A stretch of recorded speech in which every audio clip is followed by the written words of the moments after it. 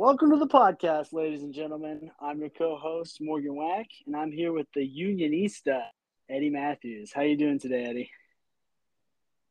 I'm doing okay. I actually do have one more AI-related timely topic, Let's hear it. if I may. Yeah, Okay, so I get this newsletter called Morning Brew. Do you get this? I do not. Well, it's kind of like a weekly wrap-up of, major news Is it events and what's going on is in it the tech world. And once like morning? I think it's every day, yeah. Maybe every weekday. Gotcha. Anyhow, today they had an eye-catching headline. AI girlfriend. And I was like, I'm single, tell me more, And so I scroll down.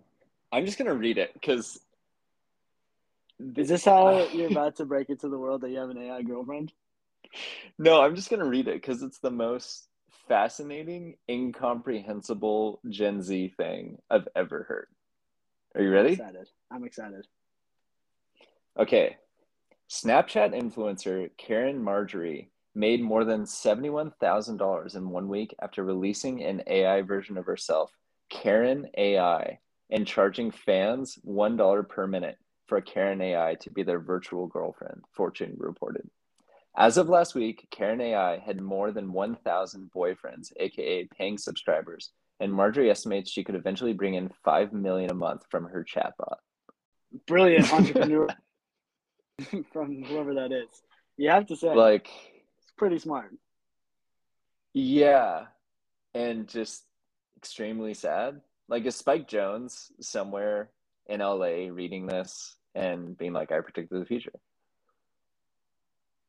I mean, was it? I just watched an episode of The Twilight Zone the other day that had pretty much that exact same premise, though. I feel like it's a tried and true formula that goes beyond. I mean, let's give Spike Jonze credit. It's a great movie, great version of the story. But I think people have been anticipating this sort of thing for quite a while. I mean, I think, is she like an OnlyFans person, like without the? No, she's a Snapchat influencer, Morgan. Sorry, but I think It's most a serious. like, She's not some OnlyFans I almost feel person. less She's a bad for the serious job. people that are like knowingly paying $1 to just be like, I need some human comfort, even real, than the people who like think the real person is gonna like date them. You know what I mean? Yeah. And if you're gonna ask me whether I'm bothered that I share Karen with 999 Is this other why you dudes, told me to Venmo you $10 earlier today? Why you were late I for the needed an extra podcast? 10 minutes. I'm lonely. I don't know what to say. Yes, Dude, I'm I lonely. got What do news you for want you, me to dude. say?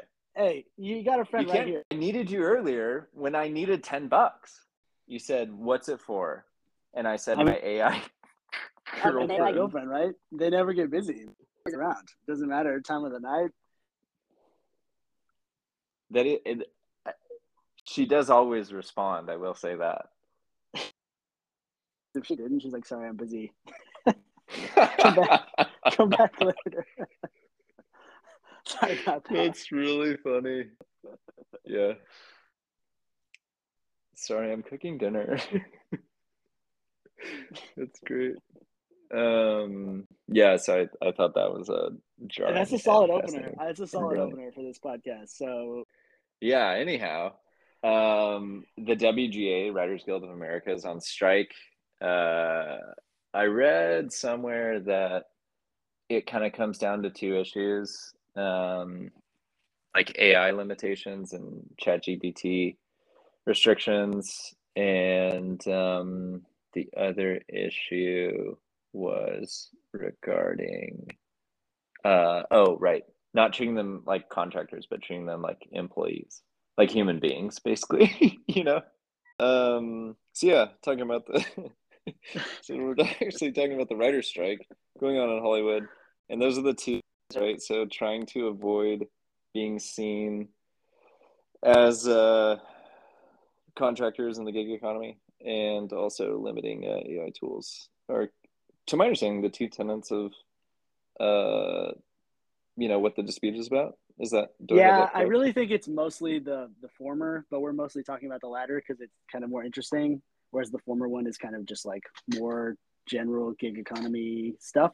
Although I think we will talk about that as well. But I do think like the AI stuff is catching headlines because it's Touchdown loves that stuff. But I do think the majority of the time being spent on the negotiations is more about Netflix and the fact that people don't get paid residuals for streaming and that sort of thing. Yeah, it's crazy. I didn't know about this delineation between writing for broadcast television and writing for streamers. Like the pay, I guess, is radically different if you have something on traditional, live television versus streamers or I don't know, maybe it's different even among the streamers. Well, they bring up some really interesting examples. So it's not just like I think that there's a lot of this sort of thing across industries, right?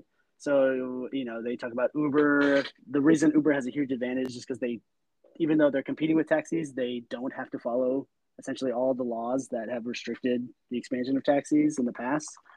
Same with Spotify. You can't pay a radio station to put your music on the radio, but Spotify can incentivize you to not take royalties if they spread your music. So they essentially, even though they're competing on the same axes, because they're technically a tech company and they're working in a slightly different space, the laws don't apply. And so I do think that a lot of aspects here are more about how new companies and especially tech companies have an advantage not because they're necessarily novel or they provide something new to consumers, but because they find legal niches that allow them to outcompete extant industries, which is sort of anti-capitalist because it's not actually providing anything to consumers. It's just negating existing laws.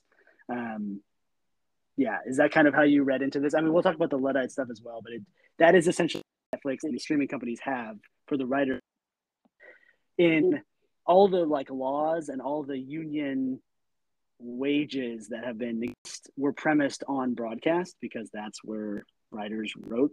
And so essentially like, yeah, writers wages if they write for TV because they get paid every time something comes on syndication. And Right. all those funds are essentially gone, right? So if you worked 12 weeks a year as a writer in the 90s, if your show got picked up, you essentially, that was great. You can make a good living on, you could spend time writing and then you get one show off the ground and that's great. And usually the episode series are way longer as well. So series syndication, it was all prefaced on like 20 episode shows that you work year round on. Whereas something like Netflix can be like, okay, we're doing a 6 episode limited series and that's it. You get that one paycheck. We'll pay you the minimum wage that's necessitated by the union, but you're never going to get any residuals. We don't have to pay you for any reruns. And it's barely, it's barely enough. A lot of times they'll, having listened to a few of these podcasts that are very pro writer, unsurprisingly, but are very true and make good points. They don't make nearly the same amount that they would have, and they don't get as much work as they would have, even 10 years ago. Yeah, that's frightening. Well, I mean, the article that we read is from the Atlantic, The Luddites of Hollywood by Gavin Mueller. And basically, it's making this comparison to the original Luddites, who, as the article goes, were English textile workers in the 1800s at the dawn of the Industrial Revolution, rebelled against mechanization by breaking into factories and smashing machines. And then the article just goes on to make the case that that was the culmination of their protest, not the inception of it, and how basically these old, well, at the time, groundbreaking industrial revolution companies in the textile industry were using machines to just crank out products quicker and more efficiently, but of worse quality. And actually, according to the Royal Charter in England, the Luddites actually had the legal right to own the means of production, to my understanding, or at least regulate it. And they were just ignored. And so they smashed all the machines of the textile companies that that ignored these laws that they were on the right side of, right? Yeah, that's pretty much the case. I think how it actually went down was they said, "Hey, we're here to try to sort out these wages. You mind taking a meeting?" And they're like, "Wait, you call yourself the Luddites? Get the hell out of here!" And the Luddites came back that night, smashed all their shit. So that's the canonical retelling that I believe I saw on the History Channel. We might need to either pause for 5 to 10 seconds, or I could edit this in later for all those who are needing to catch their breath after how much you just made them laugh. Exactly. Yeah, this is where you stop. Usually, if we were at like, or if I'm in a class teaching, I give it a good like 20 seconds at this point. But I suppose you can slow down your podcast, break, take a breather, and come back. Come back once I have you. I do think the interesting kind of crossover that the article talks about, what I see kind of with the essentially the European model, which is that the Luddites had invested all their time. They were tradesmen who had perfected their craft, and these new tools were a threat to everything that they'd, come to learn. And all they wanted was essentially the adoption of these new technology existing skills. And so the author of the piece goes at length to kind of note that the Luddites weren't actually just smashing at random; they were smashing low quality textile machine operators. So ones that didn't live up to their standards that they had kind of perfected and marketed the country. And so they're in a very tough spot. And so the analogy here with the writers would be that the ChatGPT type text is not great, and a lot of it is low quality. And so the worry is that writers are going to be shoehorned into clean up crappy ChatGPT writing and get paid less for it rather than coming up with kind of original ideas on their own. I'm not sure how realistic that is, but I think the idea that people are going to continue to be shoehorned into crappy jobs because ChatGPT can do one or more portions of it and kind of get around legal legislation is a definite worry that we've already seen with copyright issues around real technologies. And I had you watch some of the video. I don't know if you go on YouTube and you click Wes Anderson's Star Wars or Wes Anderson's Lord of the Rings. There's all these videos that just essentially are appropriating Wes Anderson's aesthetics to recreate existing technologies. And the worry is that this will get better and better, and soon 80 or 90% of a movie without any human input. And so all those jobs will be gone. And what I think interesting here, Eddie, so sorry to go on a monologue, but I think the interesting portion of this is that unlike taxi services or, the hotel industry or which do have a union, but it's not as strong. I think the interesting portion of this is that I think the writers will get compensated in some way. I mean, they're going to meet in the middle, and I'm hoping they get a good deal because I like good writing. But the fact that they have such a strong union seems almost a necessity at this day and age when things are going to be adopted to AI so quickly. And the fact that the Writers Guild is so strong is making a huge difference in like the power that they have, especially in an industry where it's highly desired. Lots of people want to be writers, and the best of the best make it to the top because the union kind of protects the standards and ensures that writers get compensated for what. Wow. Okay. Didn't know I was doing a podcast with Karl Marx today. When did someone exhume that guy? Jeez, here I am hopping on I don't podcasts with what even they think that think was is a my very. friend, and here's some commie jumps on here and just takes the stage and rants for 10 minutes. I don't even think that's a very leftist state of view. I think unions in the U.S. are lower uptake than even like capitalists. Yeah, I've never understood why workers would not want to unionize in whatever organization they are. I kind of get, you hear these anecdotal examples of unions that are just run terribly and just have bad leadership and are just like a drag and are counterproductive. So like I get that, but in general, right, well-run unions, why in the world, like there's a reason that the leadership of companies and organizations 99% of the time never want their employees to unionize because it gives you more leverage and power. So like, why would you not run toward that if you were the workers, you know? I mean, it's a collective action problem, and they're super hard to solve, right? And it's the gains come with agglomeration, right? It's like a reverse pyramid scheme problem where the first couple of people that join the union, they're not going to benefit much, and there's tons of risk. So starting a union and kicking off a union at a place is incredibly difficult, and it almost exclusively comes from like young activists because of that problem. I think that the WGA has leverage because they have such a huge spotlight on their industry.